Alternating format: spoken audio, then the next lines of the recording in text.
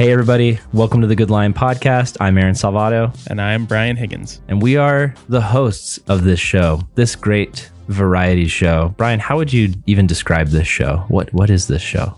It is a running catalog of thoughts we have about Christian life in 2019. Ooh, that'd be a great tagline. Or maybe going forward, because otherwise we have to be done at the end of the year. Yeah, that's just a running thought catalog forever of Christian thoughts. A forever thought catalog. Yeah, this is a variety show, and we have a lot of different content. We're doing a series on righteousness right now that has conversations between me and Brian, conversations with other pastors. Brian, you just did an interview recently with, who was it? I did an interview with Patty Height. She's the leader and founder of Out of Egypt Ministries, does a lot of speaking around the country on topics related to the church and the church's response to the LGBT community. She has a super powerful story, and we're going to be sharing that in the next few weeks with you guys right on this podcast. Fantastic. So yeah, this is a show that's a mixed bag, and there's so much content that's different. You're not just going to hear from me and Brian. Yes, we host this show, but we also have a lot of different guys on the network that we're asking to produce content for this show. So yeah, stay tuned. There's going to be a lot of great stuff. But today, what we're going to be talking about is, what are we talking about today, Brian? Drop it on us. So today we're both kind of using our background to our advantage. Both of us are in pretty similar spots. We were both youth pastors I was youth pastor for about 7 years. And Aaron, you were a youth pastor for, I think, 8 years as a pastor. And then if you count all the years combined with volunteering mixed in, it was like 13 years of youth ministry or something like that. Yeah, if you add my volunteer time before I became the main group leader, I'm probably at 10 years, maybe 11, something like that. You have a couple more years on me. But what we're doing today is we're hopping in the time machine, and we are speaking to the version of us that was first hired for the youth worker job. Yeah, this episode is titled Things We Wish We Could Tell Our Younger Youth Pastor Selves. Yeah, so this episode is all about if we could go back in time and talk to our former younger selves. Brian, when you first started youth ministry, did you have your red beard? We both are red bearded men. And we don't have red hair on the top of our head. We have brown hair on the top of our head, but our beards are red. Our beards are red.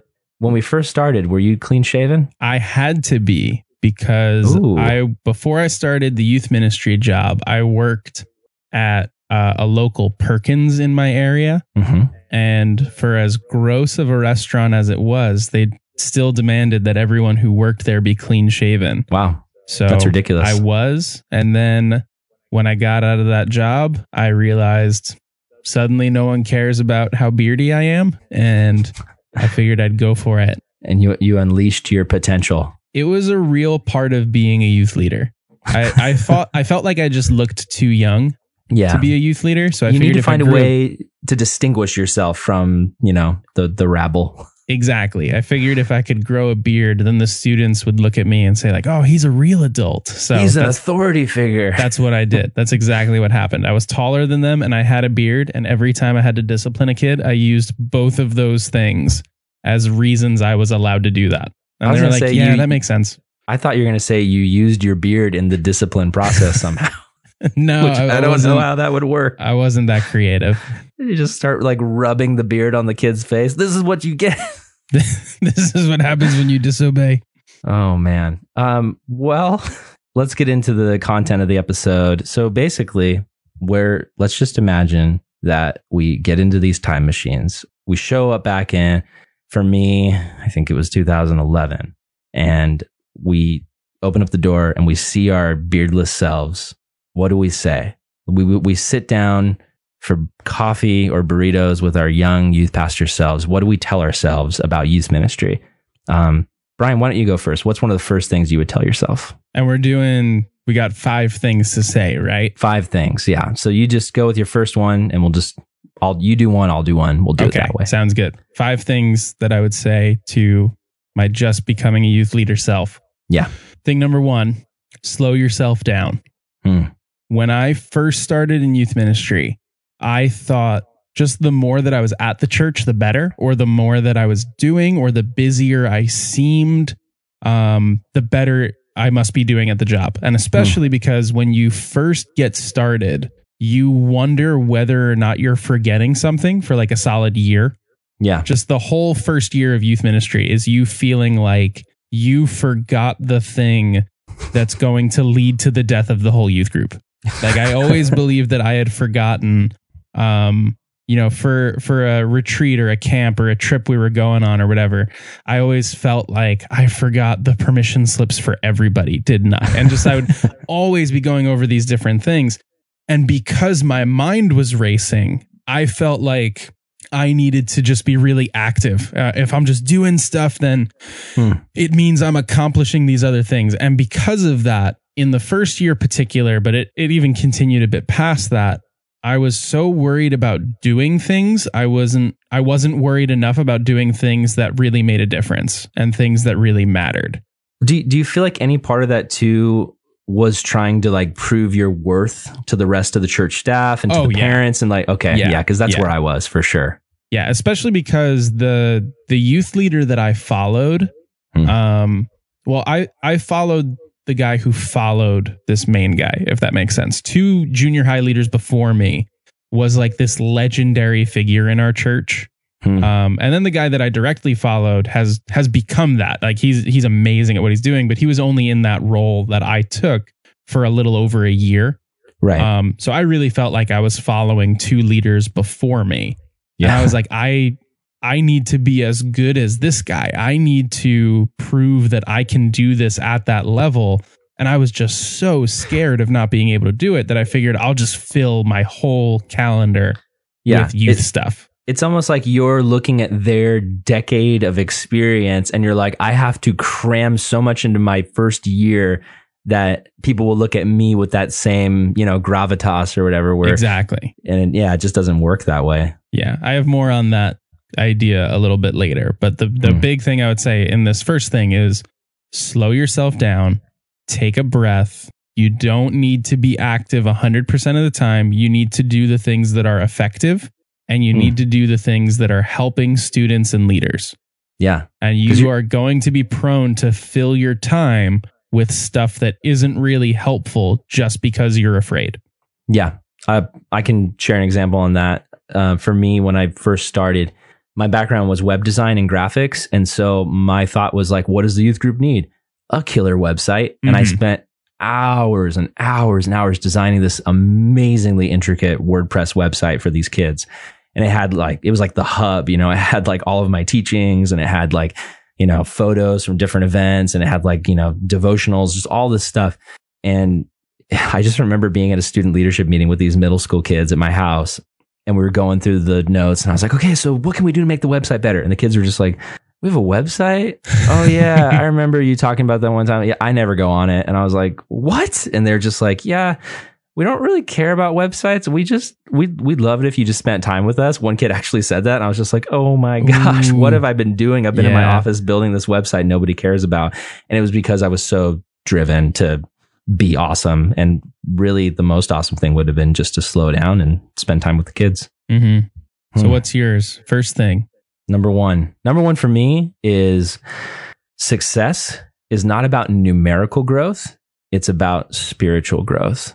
So for me, I had a long history in our church. We had a long history in our church of really big numbers in the youth group. And when my dad was the youth pastor and when Jason Duff was the youth pastor, I would just hear stories about how the group had 100 kids, 150 kids. And my group consistently always stayed at like 20 kids to 40 kids. It would never really grow beyond that.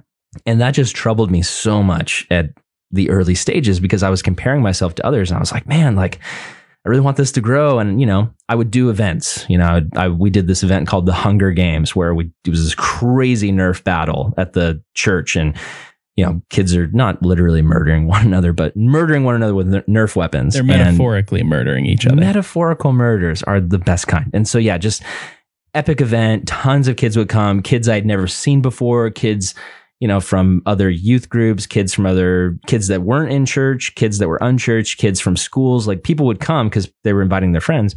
And then after the event, no one would ever come back. And I'd still be there with the same group of kids because, like unchurched kids and kids from the outside, they're interested in the fun stuff. But when it comes to just like the weekly Bible study and hangout time, it was really just these kids that God gave me. And it took me a long time to get it, but I feel like towards the end of middle school and the beginning of high school ministry for me, God really gave me this word of growth is important, but you're looking at growth from like an American corporate capitalist mentality, which is like, if you do all the right things and you plug in all the formulas, then the numbers will grow. That's just how it works. And God was trying to speak to me and he's like, you know what? I want growth, but I want spiritual growth. I've given you these 20 kids. Stop ignoring them. Stop focusing so much on the big visions of what you want to do and just love these kids. Just spend time with them. Just go and disciple them. Raise up other people to disciple them. Because at the end of the day, if I've given you 20 kids and you're chasing after 200 and you don't focus on the 20 kids, it's like that whole passage about being faithful with what you've been given and then you're given more. God didn't ever give me 200 kids, but he did teach me to be faithful. And to me, that was so important. Like the spiritual growth of those kids became my passion. And I look back on that and I wouldn't do it any other way because what's most important in my life has been my spiritual growth. It's been people stepping up to show me how to follow Jesus. And honestly, me and my brother-in-law, Scott, were talking about this the other day.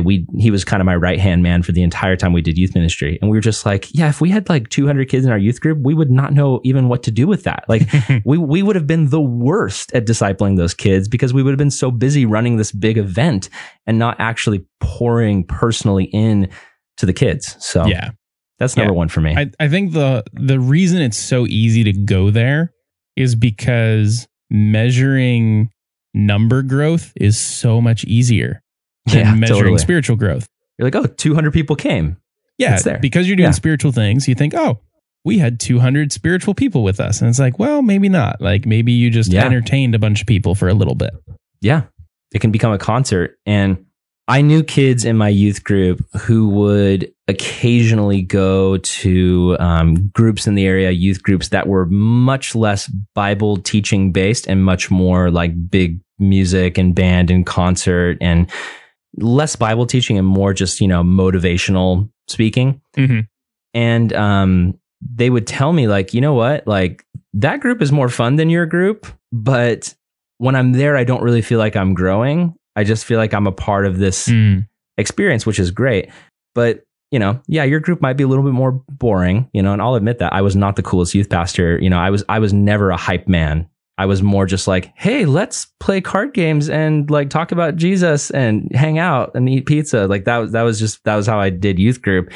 But it was through those discipleship moments and especially through small groups. That was a huge part of our ministry with the youth group Hope's Anchor at Vista was I would teach. And then immediately after the teaching, we would break the groups into smaller groups with their leaders.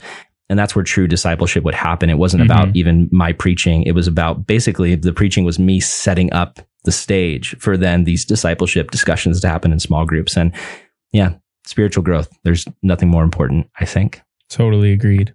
So what's number 2 for you? My second thing goes really well with what you were just talking about at the end of setting up your leaders. Second thing I would tell myself is your leaders are there to help you.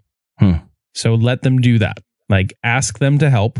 You're not, I would think a couple different things. When I first started, I looked at ministry a little bit too much like a competition.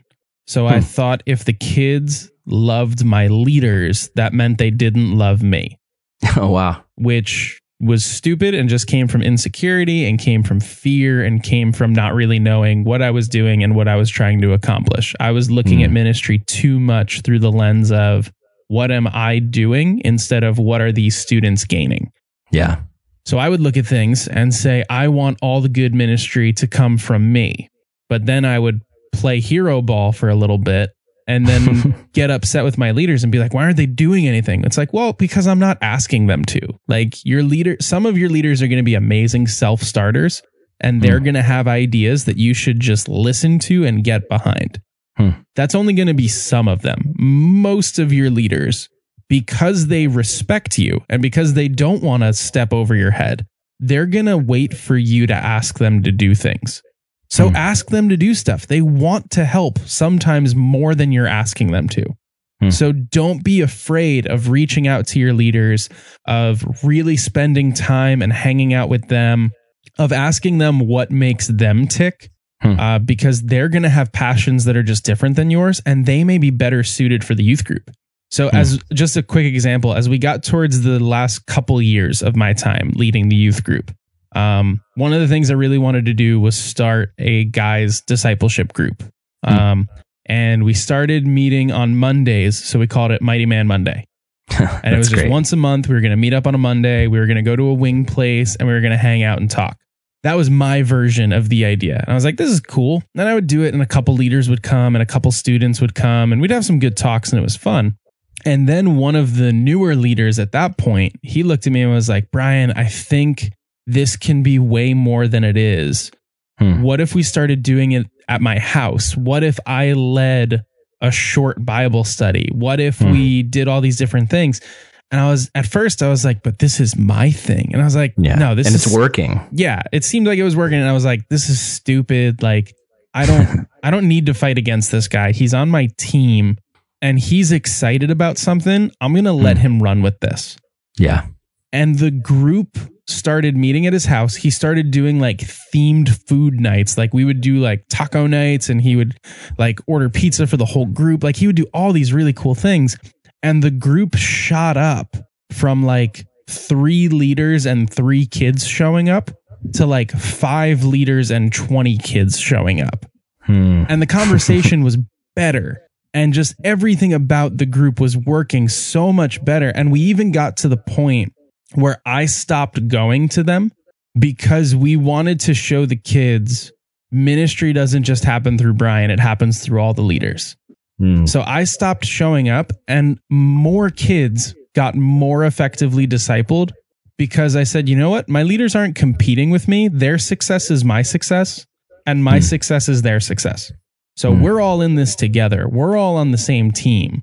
I'm going to focus on my parts and I'm going to really help these leaders do the things that they have on their heart. Don't fight your leaders. Let them be as great as they can possibly be. That's so killer, man. I love that. That's awesome. I definitely resonate with like that insecurity. My first year of being the youth pastor, it was very interesting because I started a few months in and then very strangely, I met a guy at our private Christian school named Paul Prelli, amazing guy. And he was an English teacher at the time, but I found out that like, you know, he was 10 years older than me. And I found out that he used to be a youth pastor and I'm just dumb and naive, you know, and I go to my church leadership and I say, we have a guy here who's a youth pastor. We should hire him to be the other youth pastor and we could have 2 youth pastors. And they were like, that sounds great. And then they hired him and basically like my salary got divided in half between, right. Which at the time I didn't need much. So it was fine. But all this like insecurity started cropping up because he was so obviously better than me at so many things. And he had been doing it for so much longer.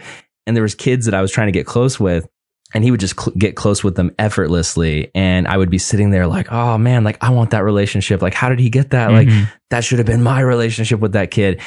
And it only lasted for a year and it was a great year, honestly, because for me going from kind of just volunteering into pastoral ministry, having him there as a guide and a mentor was amazing, but it did show me some insecurity blind spots that I had. And so over the years, like, yeah, I had the same attitude as you developed where I went from kind of being jealous of the leaders who were cooler than me to just God kind of showed me how lame I actually am. And whenever he would bring in a young, you know, I'm in my late 20s now, and he would bring in a young, cool 18-year-old volunteer or 19, 20-year-old volunteer who was way hipper than me, and he knew way more slang than me, and he was listening to all the same music the kids were, and he could connect with them on a level that I couldn't. It was like God let those walls down, and I just realized I should be propping these guys up, and I should be basically running the youth group, not where it's focused on me, but where I'm raising up other people to the point where if I get hit by a truck, the group can just keep going. And it's not like, Absolutely. oh, the youth pastor died, so it all just falls apart. I think we should constantly be duplicating ourselves and raising up other people and putting them in places where they can run with things and run with their ideas and visions. So I agree 100%, bro. Going into youth ministry, you're either going to think that you're going to do it forever, or if you don't think that, you're going to hear about, oh, youth leaders before me have done like 7 years, 8 years. That is forever. And it's totally not. Your run is so much shorter than you think it's going to be. You need, even if it's a longer number of years, it's going to feel quicker than you think it's going to feel. You don't have time to waste getting more leaders into the game. It's awesome. It's so true, man. So true. So your second point. So my second point is going to be that you can't save everyone. So when I was doing youth ministry, I developed what I have called Batman syndrome. And the way I describe it is like, I was reading a comic one time, and basically Batman is perched over the alleyways of Gotham City, and he's looking out and he's like, no matter how many crimes I stop, there will always be more crimes. And he's just like tormented by this. That's how I felt all the time. I was like, no matter how many kids I disciple, no matter how many kids I try to help, no matter how much advice I give, there's still going to be kids making mistakes, falling into sins, backsliding, just doing all of these things. Like I felt like these were the way I felt of the youth group throughout my entire run was, these are my brothers and sisters. Like, this is my family. And the way that I'm wired, my personality is like, I'm a problem solver, I'm a fixer, and I like to help people. Like I'm at my highest just peak of joy when I give someone advice and they actually listen to it and it works. And I'm just like, yes, like this is what God's called me to do, to help people in this way. And so I wanted to do that for everybody. Like I wanted to help every single kid.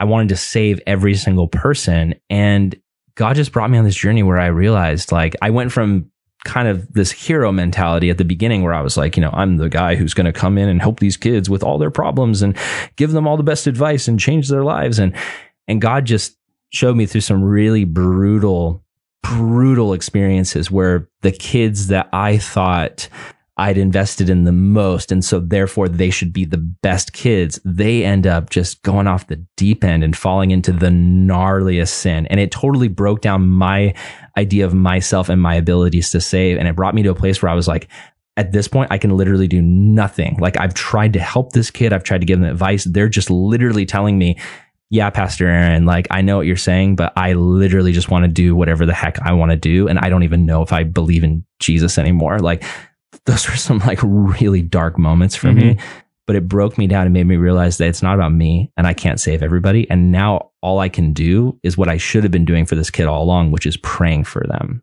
Like, and it's been so cool to see some of those kids come back, like God doing radical things in their life where I can take no credit for it. Like it wasn't like, yeah, they were off the deep end and then I stepped in with the perfect advice and now they're like, that's the old lie that I believed, that it was up to me to save people. But now I realize that all I can do is my absolute best, but then I have to let go and trust that God is the one who saves. The Holy Spirit is the one that convicts. God is the one who rescues people. And I just play a small part in the process. Like I just have to be obedient. And when God tells me to speak to a kid, when God tells me to counsel a kid, when God tells me to reach out to a kid, I do that. But I understand that like, I'm not the person building their spiritual life. I'm just a hammer. I'm just a screwdriver. God's the one who's building. I can't save anybody. He's the one who saves. And finally realizing that, I feel like I realized that way too late in the game. But when I finally realized it and let go of that pressure and that burden to just rescue everybody,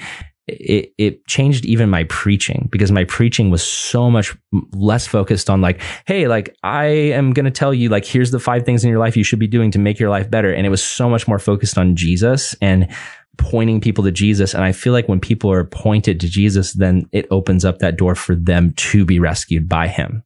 So it's not like they're rescued by my logic or my great sermon prep or my great advice. I just want to point them to Jesus, who actually is the one who can rescue them. It's so true. And I think if you, just to back up that experience, if you ask any youth leader who's done it for 5 years or more, they've got names they carry with them. They've got students they still think about. They've got people that it's this weird thing where sometimes it is the people you invest in the most that seem to be the most willing to pack it in and walk away from it. And it's so hard. I'm in that same camp with you. There are still students. There are names that come to mind where it's like, all I can do is pray for them. I'm not sure they'd respond to a text. I'm not sure they want me to reach out to them. And, getting yourself out of this means that I have failed mentality, because it doesn't mean that. People have the freedom to choose. People have the freedom to make their own decisions. And you were never asked to be the savior. You were only asked to be the one that pointed people to the savior.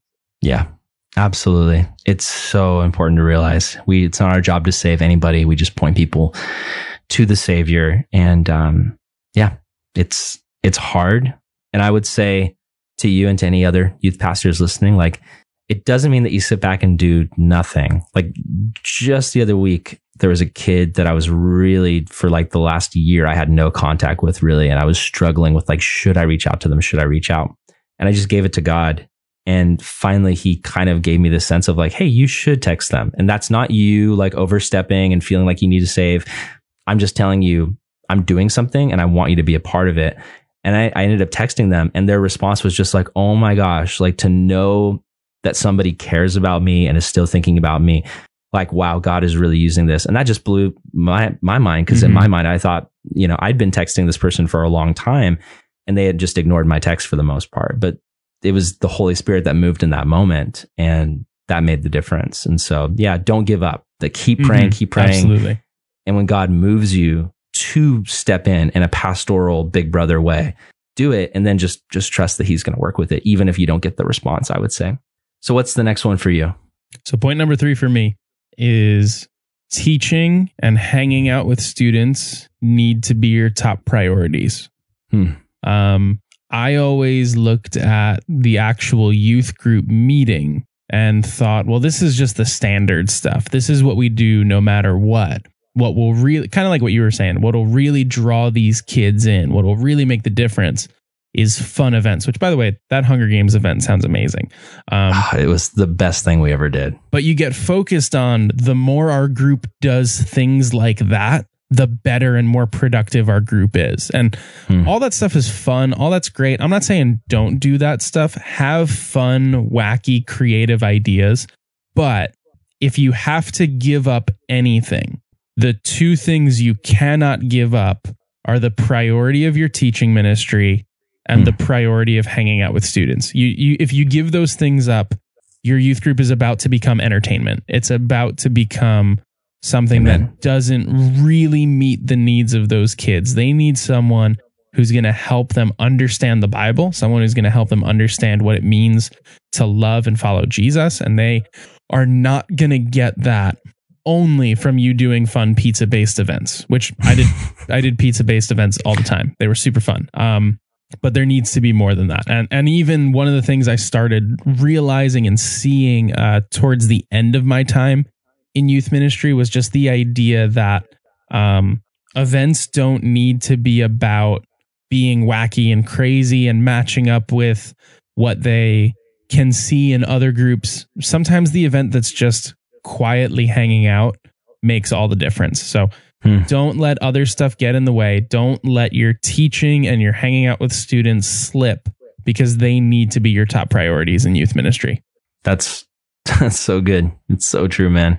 It's interesting because when I think we talked about this on another podcast, but when I first started, my preaching in middle school ministry was, I would say, underdeveloped. It was mostly stand-up comedy, and God used it for sure. But I remember, so we had a private Christian school, and my office was located right on that campus. And so every single day I had students in my office hanging out with me. I actually set up my office specifically as a hangout space where my desk faced the door, and I could literally just from my desk see everybody. I had couches on every wall and chairs, and just, it was a total hangout spot for the kids. But I was spending so much time there, trying to be there to hang out with the kids, that I lost the other side of the coin. I neglected my teaching ministry, and I neglected giving the kids my best because I was so focused on just like being there to just try to be whatever they needed me to be. And I remember a mentor of mine basically was like, you should probably get away from the office like once a week and actually like prep some really solid messages. And that was a game changer for me. And it was hard to kind of step back, like you're saying, from something I love so much. But I committed instead, because I was doing all my sermon prep on Saturdays, which was not really fair to my wife. I should have been spending time with her, you know, early on in my ministry, but I was so just in my mind, I was like the most dedicated youth pastor I could be. I started taking Thursdays and left the office, and it was hard for me because I was thinking like, what if the little middle school kids like forgot their lunch and I'm not there to make them quesadillas, which I would literally do things like that. That's awesome. I was just trying to be the best youth pastor of all time. And when I finally stepped away and started really putting effort into my prep, it was life-changing for me. And I feel like it was such more of a blessing to the students because they were still getting hangout time with me Monday, Tuesday, Wednesday, and Friday and Sunday. But taking that Thursday off to dedicate it to teaching, to me, I mean, I would not trade that for anything, because I think that the word of God is what's going to change the kids' lives. And me hanging out with them is just a part of that. But I think the word is so important. You can go on the other flip side of that and be the youth pastor, though, that never hangs out with the kids, and you're just locked in your office all week trying to prep, you know, the next Charles Spurgeon style message. It needs to be both of these things. Yeah, totally. Cool. Okay, this third one is one of my favorites, and it is one that I picked up in an old book written in the 1800s by one of the first youth pastors of all time. I cannot remember the guy's name. Throwback point. Amos Wells, and I think is his name. He wrote a book called The Young People's Pastor. If you're starting out in youth ministry, I would really encourage you to get this book. It's written in like old-timey English, but it's so good. So basically the idea of number 3 for me is deposit affirmation before you withdraw critique. So like, let me break down what that means. As a youth pastor, your goal is to shepherd and guide these kids. And if you're doing youth ministry, if you're surrounded by youth, you're going to be exposed to their sin. You're going to see it constantly with the way they treat one another, with the way they behave, with the way they treat their parents. Like, I mean, did you see a lot of kids misbehaving when you were doing youth ministry? Yeah, all the time. Okay. Yeah. So it's not just me. So yeah, if you're listening to this, you probably deal with this too. So it can be very natural for us to want to point that stuff out and correct it. Like you see a wrong, you see a kid sinning, and you want to step up and say, hey buddy, let me tell you why that's not right. So what the thing that this book got at, which was so good, was basically, if all that kid sees you as is an authority figure, they're not going to really respond to you, because they have plenty of that. They've got teachers at school that, you know, in a lot of cases don't really care that much. They've got, you know, coaches where the end game is, you know, just to win the game. And so they're constantly getting critiques. Some kids even, you know, have parents where maybe there's not really a lot of love or affirmation in the home, and it's just a constant like, you know, here's what you should be doing and you're not doing it. You know, a lot of kids have loving parents, but a lot of kids struggle with, you know, feeling that love in the home. So basically he's saying, if you are just another authority figure, your words are just going to fall flat. If you really want to make a difference in a kid's life, deposit affirmation into them. Specifically look for the things in that kid that stand out as great, like the potential you see in them. Like, oh my gosh, when you said that prayer, Johnny, like that was so like, oh, I could just sense your connection with God. Or, you know, you get a kid to share during small group time and then coming up to them afterwards and saying, wow, what you shared, like, I really feel like you have just a gift of encouragement. Like things like that. When you're depositing those things in kids, it's not just empty praise. It's not just like, hey buddy, you're the best. You're the greatest. I love you. It's like specifically being intentional and seeking out what are the things that God is doing in this kid's life that are positive. When you deposit those things into the kid, what it's going to do is it's going to build this trust in them where they're going to look at you and say, this is an adult who cares about me. This is an adult who actually loves me. This is an adult who wants what's best for me. And then when the time comes that you need to do some constructive criticism, some critique, some outright like rebuke of sin, because you've already deposited all of that love into the kid, when you are then the one who has to get up and say, hey, I see this sin issue in you, and because I love you, I want to call this out. they're going to respond to it so much more positively because you've built up so much love and trust with them. And I've experienced this seriously, because there were students where, because I'd spent so much time with them and loved on them and really pointed out the things in a discipleship way that I really saw God doing in their life, when I would sit down with them and say, hey dude, like, what's going on with you and your girlfriend? You need to put the brakes on that. And here's why. Those are the people that were like, oh my gosh, thank you so much, dude. Like, I know you love me. This is hard to hear, but like, thank you. I need this. When there was times where I'd go to a kid who I really didn't have that relationship with, and I hadn't really deposited anything into them, and I was just like, hey, you did this thing, you need to stop. Those were oftentimes the kids who would just straight up leave the youth group, who would just be like, what the heck? Like, you can't tell me what to do. And that's on them, in the sense that, you know, as Christians, we all need to be open to rebuke and correction. Like, if we just are like, I'm just going to live my life and do whatever I want, you know, forget you, who cares? It's still on them. But a part of it, I think, is on us as youth pastors, because if we're not taking the time to let these kids know that we love them, they're not going to care about what we have to say. I've found that a good general metric for that is, if that student came up to you and told you that your sermon was long and boring, would you look at them and think, you don't really know what you're talking about? Or that's probably what a lot of other kids felt too, if you're telling me this. If you look at the kid and you say, I don't really know if I could trust your opinion, they probably feel the same about you.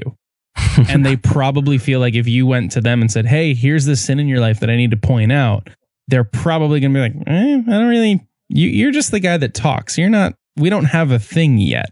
And totally agreed. If you don't have a real relationship built, it's not even that, you know, they should just be more willing to hear from you.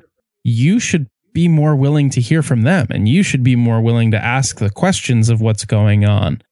Because without that, like you're saying, you know, no one likes to be rebuked regardless of how much you love the person.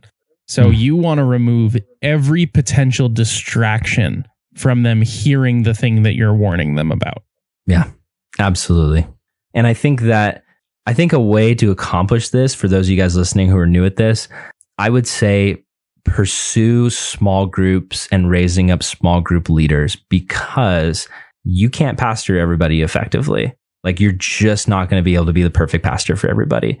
Jesus had his crowds, but he also had his 12, like his core group, his small group. And I think that even if your group is only 10 people, split that 10 people up into 2 small groups, you know, and have different leaders, because there was kids where at times where I would realize, like, okay, I see something in this kid. I don't really have the relationship with them where I feel comfortable to necessarily call this out and have it go well. So, you know what? I'm going to go to their leader and I'm just going to say, hey, you know, yeah, I'm the pastor, but you're also called to shepherd this kid. Here's some stuff that we see right now going on with this kid. I really want to encourage you on my behalf to address this with them, and let's see how it goes. And more often than not, that was way more effective, you know, especially, you know, if we're dealing with girls and, you know, some of those issues. Like, it's so much better for their female leader to sit down with them and have those heart-to-heart talks than me necessarily. Yeah. And I don't know, what do you think? Even there have been times I can think of where I went to their small group leader and didn't just say, here's a thing, we need to address it, but said, here's something I noticed. Do you see it too? Oh yeah, that's killer. And sometimes I've learned the details that I was missing, and I was like, oh, I wasn't giving that kid the benefit of the doubt. I need to back off on this. And sometimes that's so good. I've been able to have them affirm, or I've been able to affirm for them and have them say, yeah, I have seen it. I wasn't really sure what to do about it, but you talking to me about it, I need to go talk to that kid. And then they're going at it because they've seen it in operation on a very different level than you. That's so good. Well, let's move on to number 4. What's number 4 for you, Brian? Number 4 for me. I would tell myself back when I started to stop comparing where I am right now with where other more experienced pastors are right now. That was going to be my number 4. Now I have to come up with a new number 4. No, let's just both use it. Go. It must be that good. This is going to be our combined number 4. Okay. We're already at like 45 minutes of this, so this will shorten the episode. Cool. Okay. Our number 4. Our combined number 4. First. Here's what I mean by that. When I joined the staff of the church that I was at, the big thing I was comparing was my teaching ability. And so I would listen to teachers who had been sharing God's word for 15, 20 years, and they'd be amazing at it. They would just be totally crushing that. And then I would show up with my 6 months of experience, and I would teach something, and I'd compare it to them and be like, oh man, they're so much better than me at it. And it's like, well, of course they are. They've been doing it for so much longer. So it's not that I needed to look at things and say, what do I do to be as good as those other people? Instead, I need to look at and say, am I at a good spot for where I'm at? Is that kind of what you were going to say on this too? Yeah, similar things to that. Because I feel like when I first started out, I had a good sense of like identity. It wasn't so much comparing myself to the people that came before me, because I kind of was an individualist. So I wasn't necessarily like, I need to copy their methods. Like I kind of was like, oh, I want to do my own thing. But as I began to progress into ministry, the comparison started to come with looking at other guys who were my peers who appeared to be doing much better than me. Like guys who started at the same time as me and their youth groups were much bigger. And even just little things like I remember there was one guy who he might have been younger than me, but he had this feature in his social media presence where, you know, his youth group had a very killer photographer who was constantly taking like really good pictures of like everything that was happening, you know, the preaching on the stage, the kids worshiping. And so there was this constant like just social media presence of like, look how great everything is, which is fine. Like a lot of churches do that. He didn't do anything wrong. That's great. But I was like struggling to like get, you know, volunteers to snap a simple picture on their iPhone, you know? And so the social media presence I had like seemed a lot lamer if you would compare the two groups. You know, if you were trying to decide which group you're going to go to, you obviously go to his if you're just looking at the outside appearance. And so things like that, comparison wise, it was a struggle. And just seeing other guys like do well and just rise up in youth ministry, I struggled with that because I've always been an insecure person. Like this goes all the way back to like middle school and high school for me. I was always comparing myself to people I found to be better looking, more athletic, more outgoing, more charming. And it was never like an anger towards them, like, oh, how dare they? It was more just like this frustration where I was like, I can never be that. Like I no matter how hard I try, I can never be as attractive as that guy. I can never be as good looking as that guy. And that's kind of with me in youth ministry, what it turned into was I was like, man, I'll never be able to draw out crowds like that guy. I'll never be able to preach like that guy. I'll never be able to, you know, whatever, fill in the blank. And for me, God just really had to show me that I wasn't called to be anyone else. I was called to be me. Like he specifically had gifted me and brought me up for the person I was supposed to be, for the kids that he had put me with. Like there was no mistake in that. That was his plan and his orchestration. But it took me a while to get that. And I still struggle with it to this day. I still compare and I hate that I do it. I want to be the kind of person that just rejoices for people when things are going well for them. When my ministry has 5 people coming to it and theirs has 50, like I want to be able to say, not like, oh man, that sucks for me. How can I get 50 like them? I want to just be like, you know what? That's so rad. I love that. Good on Praise you guys. the Lord. You're doing it.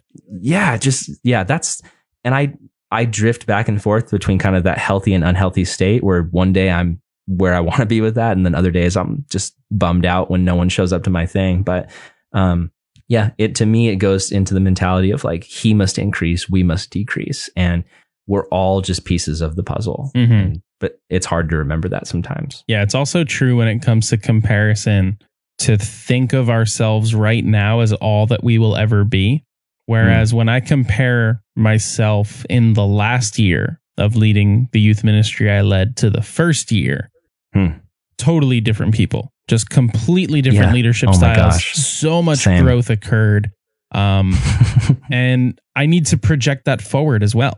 When I think about who I'm going to be in 7 years, hopefully I'm looking at this version of me and I'm like, oh, he had so much to learn. Like he had grown a lot, but he had so much to learn. Like, we're going to keep doing that. So don't look at where you are right now and say, this is all that I will ever be. The people that you're looking ahead to and saying, oh, I hope to become like that. They had people they were doing that with as well. Like there's so much more time for you to grow than you think you have.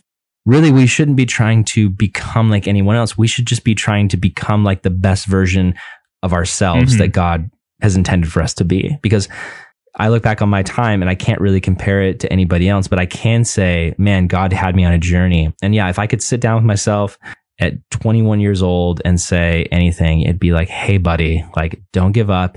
It's going to be okay. Like, you're you. Don't try to be anyone else. Just be you and just try to grow. Because as you grow, you're going to become the you that God is intending for you to be for these kids. And if you're trying to be anyone else, it's not going to work. You're never going to be that guy. Like, you can get his haircut, you can dress like him, you can try to speak like him, but he's him, and God's created him specifically the way that he has. And you know what? There's people that you can reach that he probably can't, but you don't get that because you're trying to reach the people that he's reaching. Reach the people that God has put in front of you. Those are your people. And whether it's 5 or 50 or 100 or whatever, man, I just remember there's this guy, I'm going to give him a great shout out, but Tom Bateman, youth worker, Calvary Chapel, Nipomo. I remember, man, that guy was so cool. He was a Bible college roommate of mine. And I remember visiting Nipomo and going to his youth group. And he was in this small trailer in this tiny town with 3 kids. But he preached to those kids like it was a room full of 100. And I was just like, that is what I want to be like. Somebody who, if I write a sermon and in my mind, I'm thinking this is, in my mind, I'm like a room full of 30. And then I show up and there's 5 kids that Sunday. Am I going to just not give my all and preach my all? Will I fall flat because of that? Right. Because I was when you start building into your sermon, like those crowd reactions you think you're going to get, you're slipping away. We need to just focus on who has God given me in general. And then on any given day, whether it's a Sunday or a Wednesday or a Friday night event or a camp or whatever, like who's here? Who are the people that I have at this moment? How can I love them the way God's called me to? Totally agreed. Such good stuff. You too, man. So should we do number 5? Let's do it. Who should go first? I'm going to let you go first on this one. Okay. So number 5 for me is a really important one. Young guys starting out in ministry. This is what I would say to you. This is what I would say to myself. Your wife is your first ministry. If you're married, if you have a family, if you have kids, like they're your first ministry. It's okay to step back and trust God to do what you can't. So for me, this came into play probably my second year of high school ministry. After I'd done middle school, I'd gotten to the point where I was doing a lot. I was preaching almost every Sunday, almost every Wednesday. I was on the regular basis taking kids evangelism, street witnessing, like on the weekends, on Saturdays. And during the summer, I would plan weeks where we literally had like 4 things going on, like beyond just the Sunday and Wednesday. It was like, we're spending all Tuesday together at the beach, and then we're going to go witnessing, and then we're going, like, it was just all of these things. And it got to the point where my wife sat me down and she was like, I feel like we have no time together, and this is really hard. And she was actually my assistant at the time. So we were both just like our whole lives, everything we were giving to youth ministry. And my wife was just like, I need you to step back from something because this is really hard for our relationship. And I'm just telling you what I need. I need more time with you. That's her love language. It's time. It's quality time. And there was this part of me that was like, it brought me back to that same place when God kind of told me when I was doing middle school ministry to stop hanging out at the office every single day and to kind of take a step back and focus on something else. It was that same thing. God was like, you need to focus on your wife right now. And I just was thinking like, but if I don't do this, this, and this, then how are the kids going to grow? Like how, like all this vision of what I want to happen in the youth ministry, how is that going to happen if I don't do all the things I feel like I'm supposed to do? And God just really convicted me. It was like, that's stupid. You think it's up to you.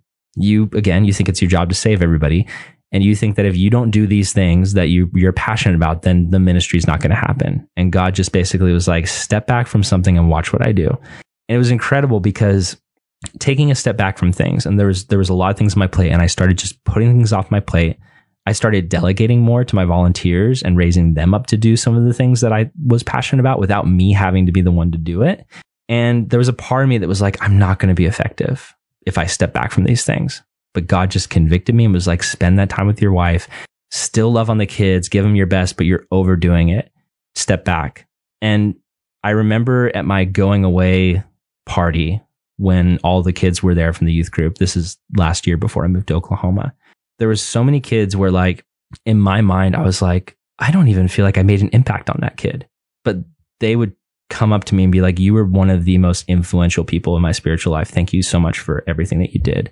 And for me, like that was just such a blessing because I thought that if I didn't fill every single minute with like ministry stuff, then it wouldn't work. But God just proved to me in that moment, it was never about me. Like there was kids where I literally felt like I did nothing for them, and God did so much through just me being available. And so that's what I would say to you is like your legacy is about your faithfulness. And that means your faithfulness to Jesus, but it also means your faithfulness to your wife and your family and your own spiritual growth. And if you're neglecting those things because you're chasing after this idea of what ministry looks like and cramming every single second of the week with ministry things, in the end, a lot of that is just going to be empty stuff. The stuff that's going to stick with the kids is them seeing your faithfulness to the things that God has called you to. And if you're married, that marriage is absolutely at the top of the list of one of the things that God's called you to. And so stepping back, putting that first, what you're really doing is you're putting God first and you're putting the kids first by honoring that thing that God's given you to take care of, which is your marriage. And yeah, I have no regrets. I don't look back and think, oh, if I just would have done one more Saturday all day event, then that really would have changed the kids' lives. I realized there's so much I put time into that was misguided. And yeah, I would definitely tell myself to chill out a little bit more and trust God to take care of the kids. That makes total sense. My fifth thing actually ties into that story of that student coming up to you and telling you, you were such a big influence on me. My fifth thing is there's way more fruit than you can see. Amen. Your ministry is doing way more than you will be aware of. So today, the day that we're recording this, I don't know when we're posting this, so whenever that is, but the day that we're recording this, I got a message on Instagram from a former student who heard through the grapevine of, hey, heard that you stepped out of that church, you're getting ready to move to Oregon. And I just want to let you know, you were such a huge influence on me. And I am so thankful for your teaching. And I'm so thankful for all the different things that you did for me. And like, this is a student, totally remember this student. We didn't hang out a ton. I hung out with him a few times. He would come out to events and we had really good conversations. Like I totally remember ministering to the student and caring for this student and really loved this guy. But it's just one of those reminders of like all of these kids that I don't think about day to day anymore because it's been a few years. Those seeds are still growing. Yeah. That fruit is still developing. And it's so easy to get to a place where because you don't see the results happening right in front of you, you start to believe that there are no results. And that's just flat out not true. There's so much more result and goodness that comes out of your ministry than you are ever going to get to see. And you need to know that going into it, because that's going to be the thing that helps you fight through the discouraging days. That's really good. Yeah. And I feel like, at least for my personality and the way that I'm wired, affirmation is really important to me. It's kind of the fuel that keeps me going, is when I know that I'm doing a good job. Like when I know that I'm making an impact. For me, the highest thing is like impacting people.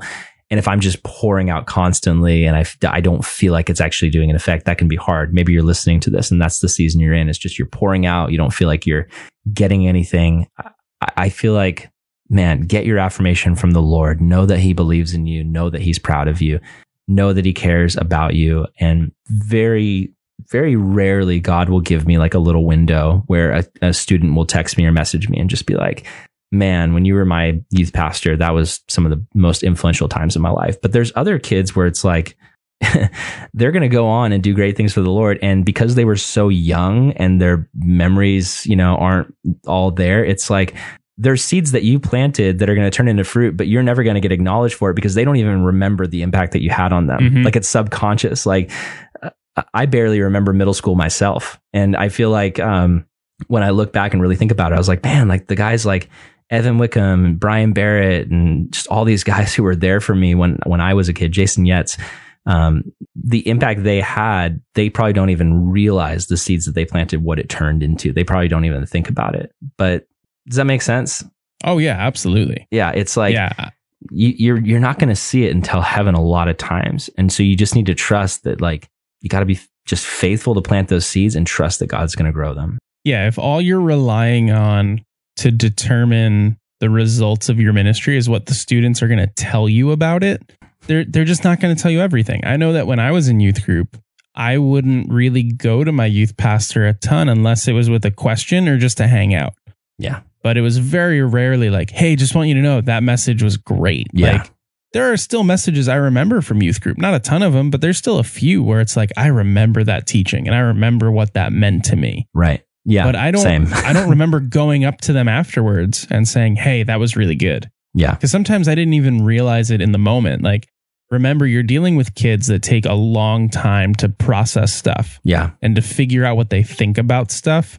So don't get discouraged. There's going to be way more result than you think there's going to be. Yeah. They're on a journey. Like, when I think of where I was at 17, like, for so many kids, like 17, 18, like, that's like the end of the journey in their minds. Cause it's like, you start as a kid and then you grow and then you get to 18 and then you're an adult.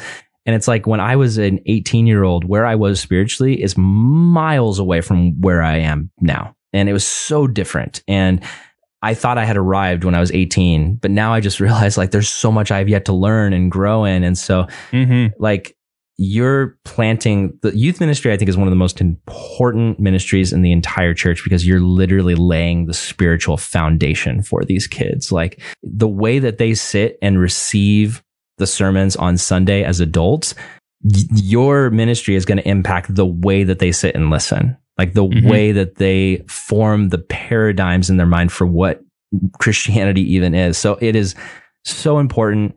But yeah, you're not going to see that fruit a lot of times until much later, or not at all until heaven. And we have to be okay with that.